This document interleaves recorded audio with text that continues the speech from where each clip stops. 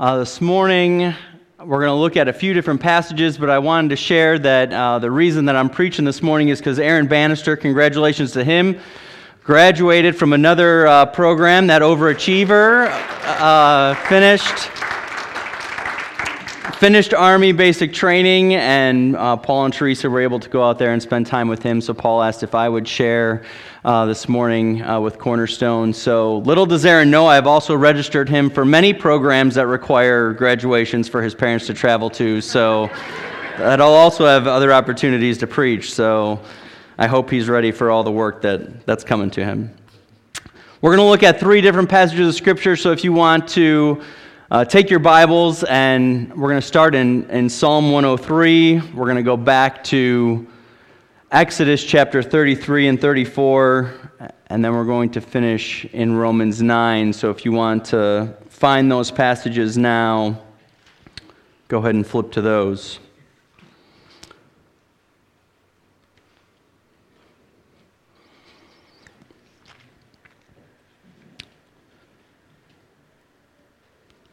Let's pray. God, we're grateful to be in your house this morning, to hear your word. God, I pray that our hearts would be fertile soil for the seeds of the word to be planted and to grow up and to harvest and to be fruitful. God, we lift up Cornerstone Church to you, the people that are here, for all the needs that are here. God, for financial needs, for health needs, for relational needs. God, for families to grow up and be strong in you. For individuals to grow up and be strong in you so that we would have fruits of the Spirit. God, that the way that we live our lives would be a testimony to those around us. And we lift up our community to you, that we would have the boldness to share the gospel, that we would have the boldness to live a life worthy of the gospel, and that, Lord, we would be drawn to you, that we would be drawn to your word daily, and that we would know that you give more grace, that you are compassionate and gracious. So, Lord, we lift this time up to you. May the words of my mouth and the meditations of my heart be pleasing to you in your sight. And we pray this in Jesus' name. Amen. Have you spent any time thinking about your journey, about your life, about all the events of your life that led up to these moments that you live in? If you looked back, could you trace the threads that brought you to where you are right now? Can you see the story of how you became the person you are today? It's my hope that you'll come on a journey with me this morning and explore a few of those threads in my own life. We're going to look at three events in my life and three of these passages of Scripture that all kind of connect and interrelate. Now, you may hear the voice of a skeptic, and maybe they would say, these stories don't matter. But I would respond, dear friend, that the way our lives connect to the living and enduring Word of God are in these stories. This is how our spirit testifies with God's Spirit that we are children of God. Maybe the voice of your doubts would step up, and you could hear in an audible way, this story or these stories of other people's redemption isn't your story. Or maybe the voice of the accuser would say, you aren't good enough. There's nothing special about you for God to save you. To your skeptics, doubts, and the accuser of the brethren, you should say this: is that all? Is that all you have to come at me with? And some of these may even be true. You and yourself are not enough to be saved. When you've been saved, you have Christ's righteousness implanted onto you. So yes, doubter, yes, accuser, yes, skeptic, we are not good enough. But Christ's sacrifice eliminates our sin. His resurrection gives us new life in him. We are covered, we are passed over by the blood of the Lamb. These voices may come up from time to time, but you need only do one thing: turn down the volume of these voices and turn up the volume of truth. Turn up the volume of your heart's cry to the Spirit of God that lives inside of you from Psalm 119:94, I'm yours, save me. So will you join me and lower the volume on those, or mute those voices for just a few moments, and let's take this journey together. Come.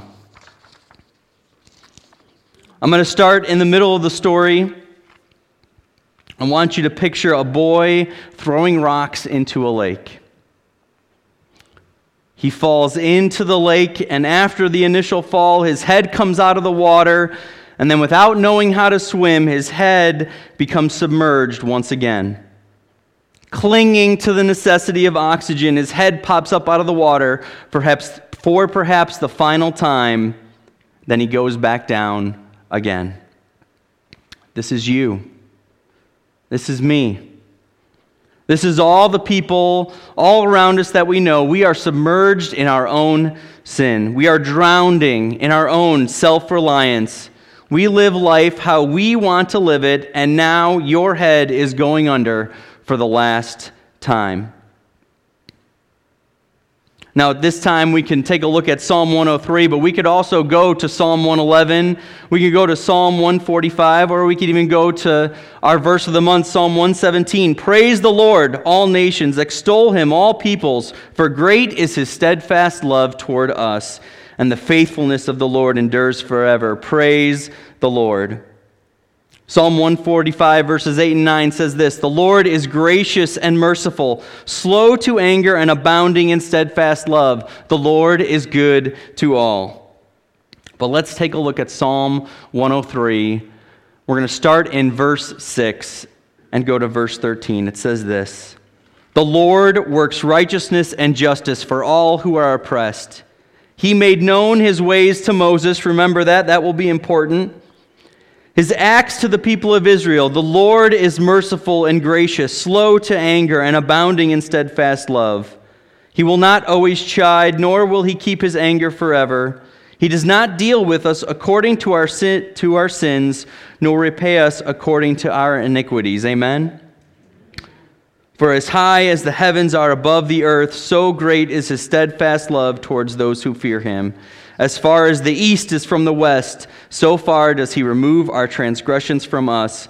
As a father shows compassion to his children, so the Lord shows compassion to those who fear him.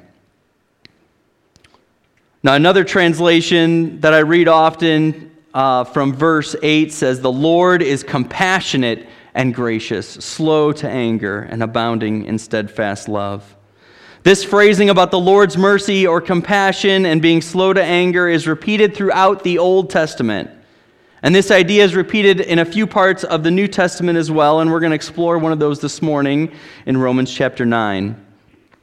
But I want to go back to the middle of the story kind of the Bible. The Hebrew people, the nation of Israel in the Old Testament, would have to continually remind themselves of this truth. Because even in the midst of them being conquered, when the nations of Israel in the north and Judah in the south were a divided kingdom, Babylon had come to conquer the nation of Judah in the south. And Jeremiah, the writer of Lamentations, the prophet at the time, during this, wrote this in Lamentations chapter 3. The steadfast love of the Lord never ceases. His mercies never come to an end. They are new every morning. Great is your faithfulness. The Lord is my portion, says my soul. Therefore, I will hope in him. Another translation starts out this passage and it says, Because of the Lord's great love, we are not consumed, for his compassions never fail. Inarguably one of the darkest times for the people of Israel, the prophet speaks boldly of the compassion and mercy of the Lord that never fails. You could say this event was the people of God's final time their head went below water. After God redeems them out of slavery in Egypt, they doubt and wander the desert, and a whole generation pass away before they enter the land God promised them. This could be the first time their head goes under. Then the whole period of the book of Judges could be Israel's second time their head goes underwater. And after the kingdoms were divided and God sent Assyria to punish the nation of Israel in the north and Babylon to punish the nation of Judah in the south, Israel's head goes under for the third time. But because of God's great love, we are not consumed. Can we say that when our heads go underwater for the third and final time? When the financial hardships pull us down, when physical pain drags us under, when the broken family relationships or the career loss happens, and when we feel like we can't pull ourselves out, do we rely on God's compassion? Do we rely on God's mercy? Now, one of Israel's issues for a long time with God is that they wanted God to make them a political and economic powerhouse in the region. And God was continually showing compassion to them because he wanted his people in Israel and the whole nation of Israel to be a light to the other nations in that region. And we got this clue when the Hebrew people cried out and they said, "We want a king like all the other nations." Now you might say, "The Lord is enough for me." And I pray that is true. So as a way to kind of self-evaluate this morning, I want to take an inventory of what I pray and what you pray. I hear a lot of prayers, and I pray these often for healing, for peace. We pray for wisdom. We pray for broken relationships to be reconciled. We pray for comfort. And none of these are bad to pray. But perhaps a prayer we could pray is, "God, I just want you. I want to know you. Even if you give me nothing else, even if there's no other healing, even if there's no other comfort, even if there's nothing that I pray for and it's continually answered no, God, I am going to be content with you as a God of compassion. I can make it another day knowing that you are slow to anger, abounding in love. I will rest and have peace in your loving kindness to me." I spoke with a friend just the other day who went through some trials in his life and continues to go through some trials in his life. And he told me he's repenting from this attitude that he has right now, that because he went through all these trials, God owes him one. I went through all this. God, you owe me. All these bad things happened to me. God, you owe me this one. I want my pain gone like everyone else.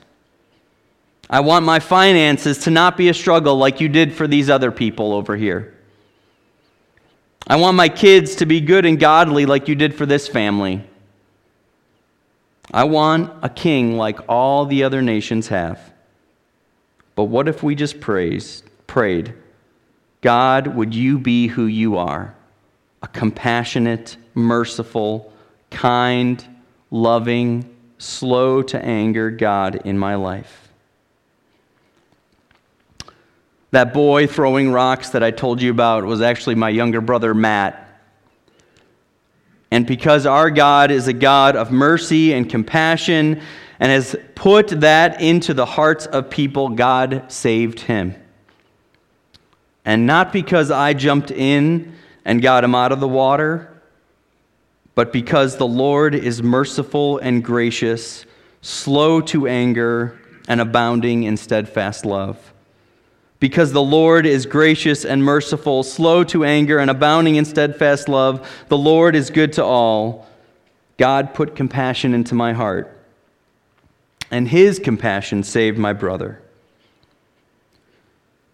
When we have great accomplishments, can we say, The Lord is compassionate and gracious, slow to anger, abounding in loving kindness.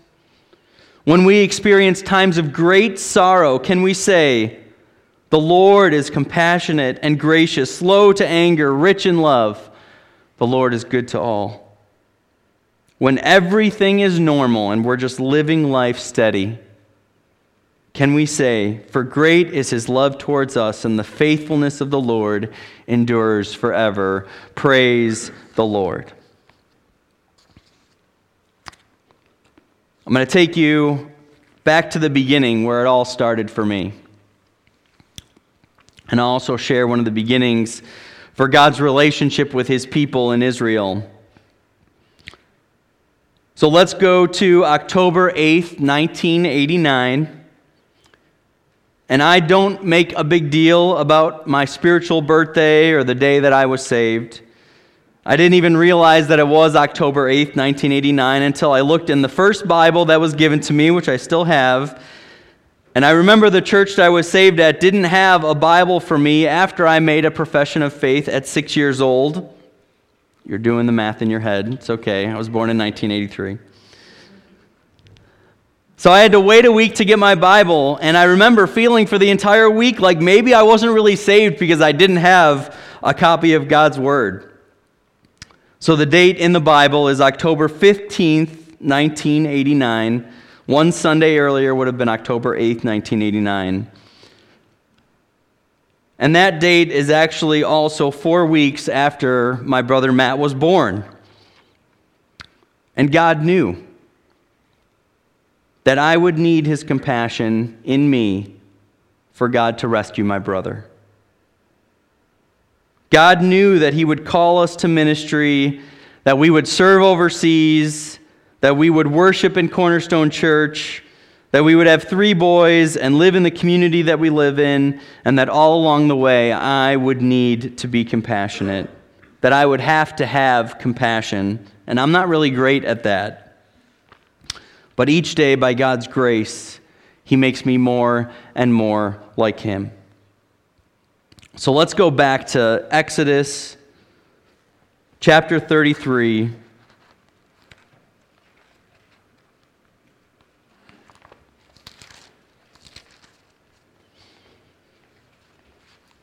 I'm going to read starting in verse 12, and then we're going to read a portion of chapter 34 as well. Exodus 33, starting in verse 12, says this: Moses said to the Lord, "See, you say to me, 'Bring up this people,' but you have not let me know whom you will send with me. Yet you have said, 'I know you by name,' and you have also found favor in my sight. Now therefore, if I have ever found favor in your sight, please show me now your ways, that I may know you in order to find favor in your sight. Consider, too, that this nation is your people." And he said, "My presence will go with you, and I will give you rest." And he said to him, "If your presence will go with me, do not bring us up from here. For how shall it be known that I have found favor in your sight, I and your people?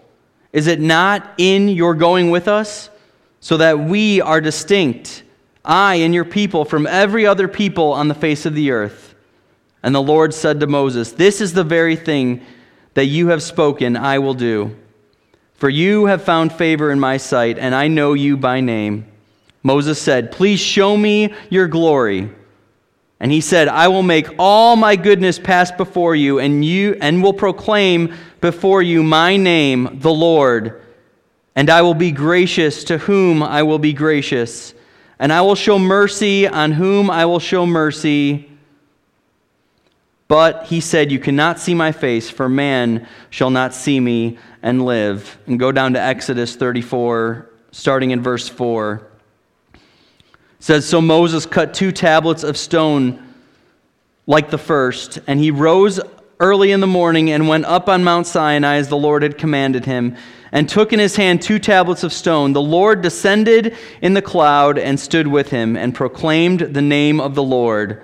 The Lord passed before him and proclaimed, the Lord, a God merciful and gracious, slow to anger, and abounding in steadfast love and faithfulness, keeping steadfast love for thousands, forgiving iniquity and transgression and sin, but who will by no means clear the guilty, visiting the iniquity of the fathers on the children and the children's children on the third and fourth generation. And Moses quickly bowed his head toward the earth and worshiped. God reveals his glory. He reveals his character to Moses and to the Hebrews now freed from slavery in Egypt. Previously, the Lord revealed himself to Moses in a burning bush and shared his name to Moses. When Moses asked, "Who should I say sent me?" God says, "Tell them I am," or He is. God said his name is I am. I am the only free being. I am the uncreated one. I am the one who makes promises with your forefathers and keeps them. Tell the people, I am has sent you, Moses. And now in Mount Sinai, God reveals more of his character, more of who he is. He reveals his glory to Moses.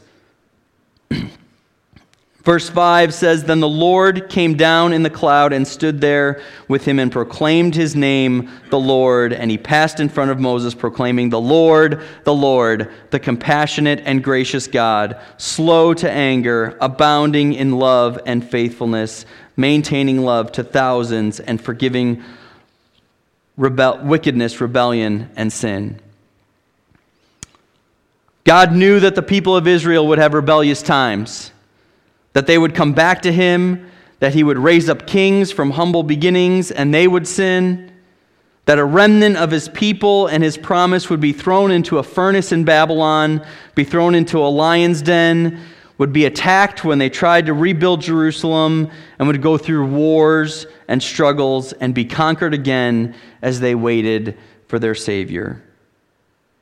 He also knew that some people would reject that Savior and still need mercy and compassion and need a reminder of who God is. I am.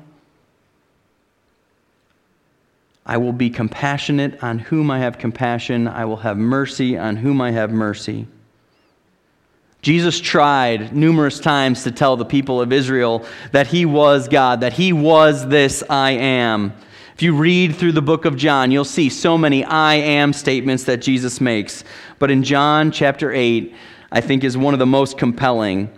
Jesus says to the Pharisees that he's speaking with, your father Abraham, who, if you didn't know, lived many years before God even revealed his name to Moses, your father Abraham rejoiced at the thought of seeing my day. He saw it and was glad. They responded, you're not even 50 yet, they said to him, and you have seen Abraham? Jesus says, very truly I tell you, before Abraham was born, I am.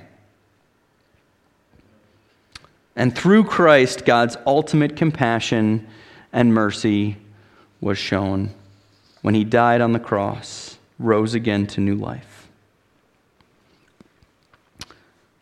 So now I'll take you to the final story in my life. I had graduated college. I was starting full-time work at the first church that I had ministered at. I had just purchased a condo. I had moved out of my parents' home, and I was planning to ask Becky to marry me. I was at a crossroads in my life, and so I struggled with insomnia for about 1 to 2 weeks. I stayed up all night, my mind just racing, my thoughts going back and forth as I struggled, thinking about my insecurities, thinking about my inadequacies.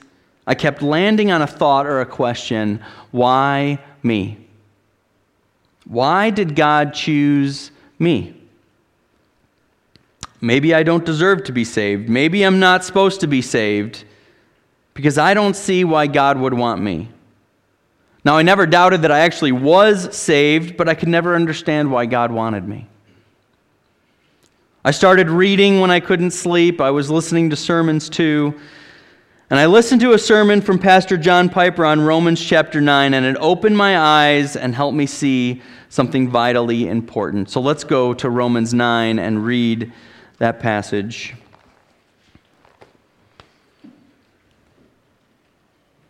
Romans 9, we're going to start in verse 6. It says this, "But it is not as though the word of God has failed. For not all who are descended from Israel belong to Israel, and not all are children of Abraham because they are his offspring.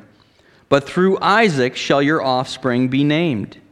This means that it is not the children of the flesh who are the children of God, but the children of the promise are counted as offspring. For this is what the promise said, about this time next year I will return, and Sarah shall have a son.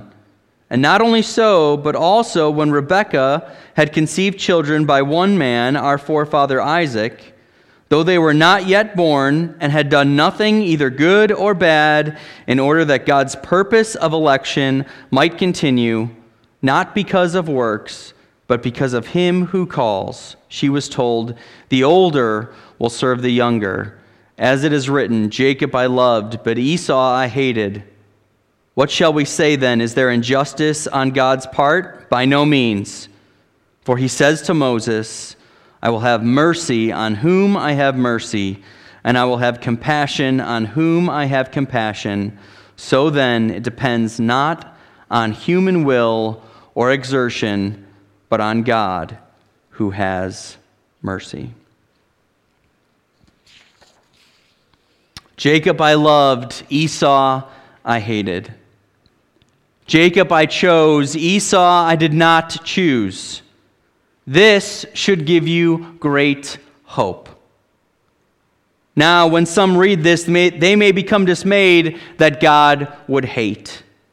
Look, says the skeptic, your God hates. But the way God loves is not the way we love. The way God communicates is not the way that we communicate. The way God relates is not the way we relate. And the way God hates is definitely not the way we hate. We must remove God from the confines of our thought. We have to remove him out of our ideas, out of our epistemology. His ways are not our ways. His thoughts are not our thoughts. And we must start to see God as someone wholly other than us. Jacob he loved. Esau he hated. And the hope and encouragement for the young man believing in Christ for the first time at 6 years old, to the young boy jumping in the water to pull his brother out, to the young adult sitting by himself, unable to sleep, is that God will have compassion on whom he will have compassion. He will have mercy on whom he will have mercy. God is the most free being that exists, and what he chooses is what he chooses. And if you are listening today, if you believe that Jesus died on the cross and rose again 3 days later, according to the Scripture, he ascended to heaven and he will return. If you believe and trust that truth, then he has chosen you. He has had compassion on you. Through Christ's death and resurrection, you have forgiveness of sin. Then he chooses you. And your effort, your will, your exertion is not a factor in God's decision at all. And that is the hope. You see, when I stayed awake for all those nights thinking, why me? What do I have that God would pick me? What do I have to offer? That's when I heard this beautiful truth that he picked me because he will have compassion on whom he has compassion. His choosing me had nothing to do with me and everything to do with him. It does not, therefore, depend on human effort or desire, but on God's mercy. This is what I needed to understand, is that God's compassion for me has nothing to do with me. His mercy toward me, the grace that he shows me, isn't because of me. And when we think that it is, that's when we start asking the why me question. When we know that it's his choice, then we can start saying, great is your steadfast love toward me. And what a beautiful way to end a bout of insomnia and to get some rest in the Lord, knowing that he has had compassion on me, he has shown mercy to me, and there's nothing that I did or will do for him not to choose me. In a little over a week, we should celebrate a holiday, and that holiday is not Halloween, but Reformation Day. On October 31st, 1517, a relatively unknown German monk and pastor named Martin Luther, who also had his struggles with his faith and was encouraged by a mentor to pray the prayer from Psalm 119, verse 94, "I'm yours, save me." Martin Luther nailed 95 theses, came up with 95 theses and nailed him to the door in the church in Wittenberg. The first of the theses says this: when our Lord and Master Jesus Christ said repent, He willed the entire life of believers to be one of repentance. Now, these theses went on to talk about the practices of the church at the time to grant forgiveness of sins through giving, and he saw that as unbiblical, along with certain powers and authorities that the church held over people that he saw was also unbiblical and did not line up with Scripture. And through this process of coming to a pure understanding of Scripture during the Reformation, there's something that's called 5 solas of the Reformation that were formed. 2 of them say this: sola fide, or faith alone, affirms that justification, being made right with God, comes only through faith in Jesus. And another one is sola gratia, for grace or grace alone, says sinners are saved as an unearned gift of God's grace. If you look at Ephesians 2, verses 8 and 9, it says, "For it is by grace you have been saved through faith. And this is not from yourselves, it is a gift of God, not by works, so that no one can boast." Hebrews 12:2 says, For the joy set before him, he endured the cross, scorning its shame, and sat down at the right hand of the throne of God." Romans Chapter 2, verse 4 says, "Or do you show contempt for the riches of his kindness, forbearance, and patience, not realizing that God's kindness is intended to lead you to repentance?" Ephesians chapter 1, starting in verse 4, says this: "For he chose us in him before the creation of the world to be holy and blameless in his sight. In love he predestined us for adoption to sonship through Jesus Christ, in accordance with his pleasure and will, to the praise of his glorious grace, which he has freely given us in the one he loves. In him we have redemption through his blood, the forgiveness of sins, in accordance with the riches of God's grace that he lavished on us. With all wisdom and understanding, he made known to us the mystery of his will according to his good pleasure, which he purposed in Christ." What shall we say? Is God unjust? Not at all. For he says to Moses, "I will have mercy on whom I have mercy. I will have compassion on whom I have compassion." It does not therefore depend on human desire or effort, but on God's mercy. He made known his ways to Moses, his acts to the people of Israel. The Lord is merciful and gracious, slow to anger, and abounding in steadfast love. Let's pray.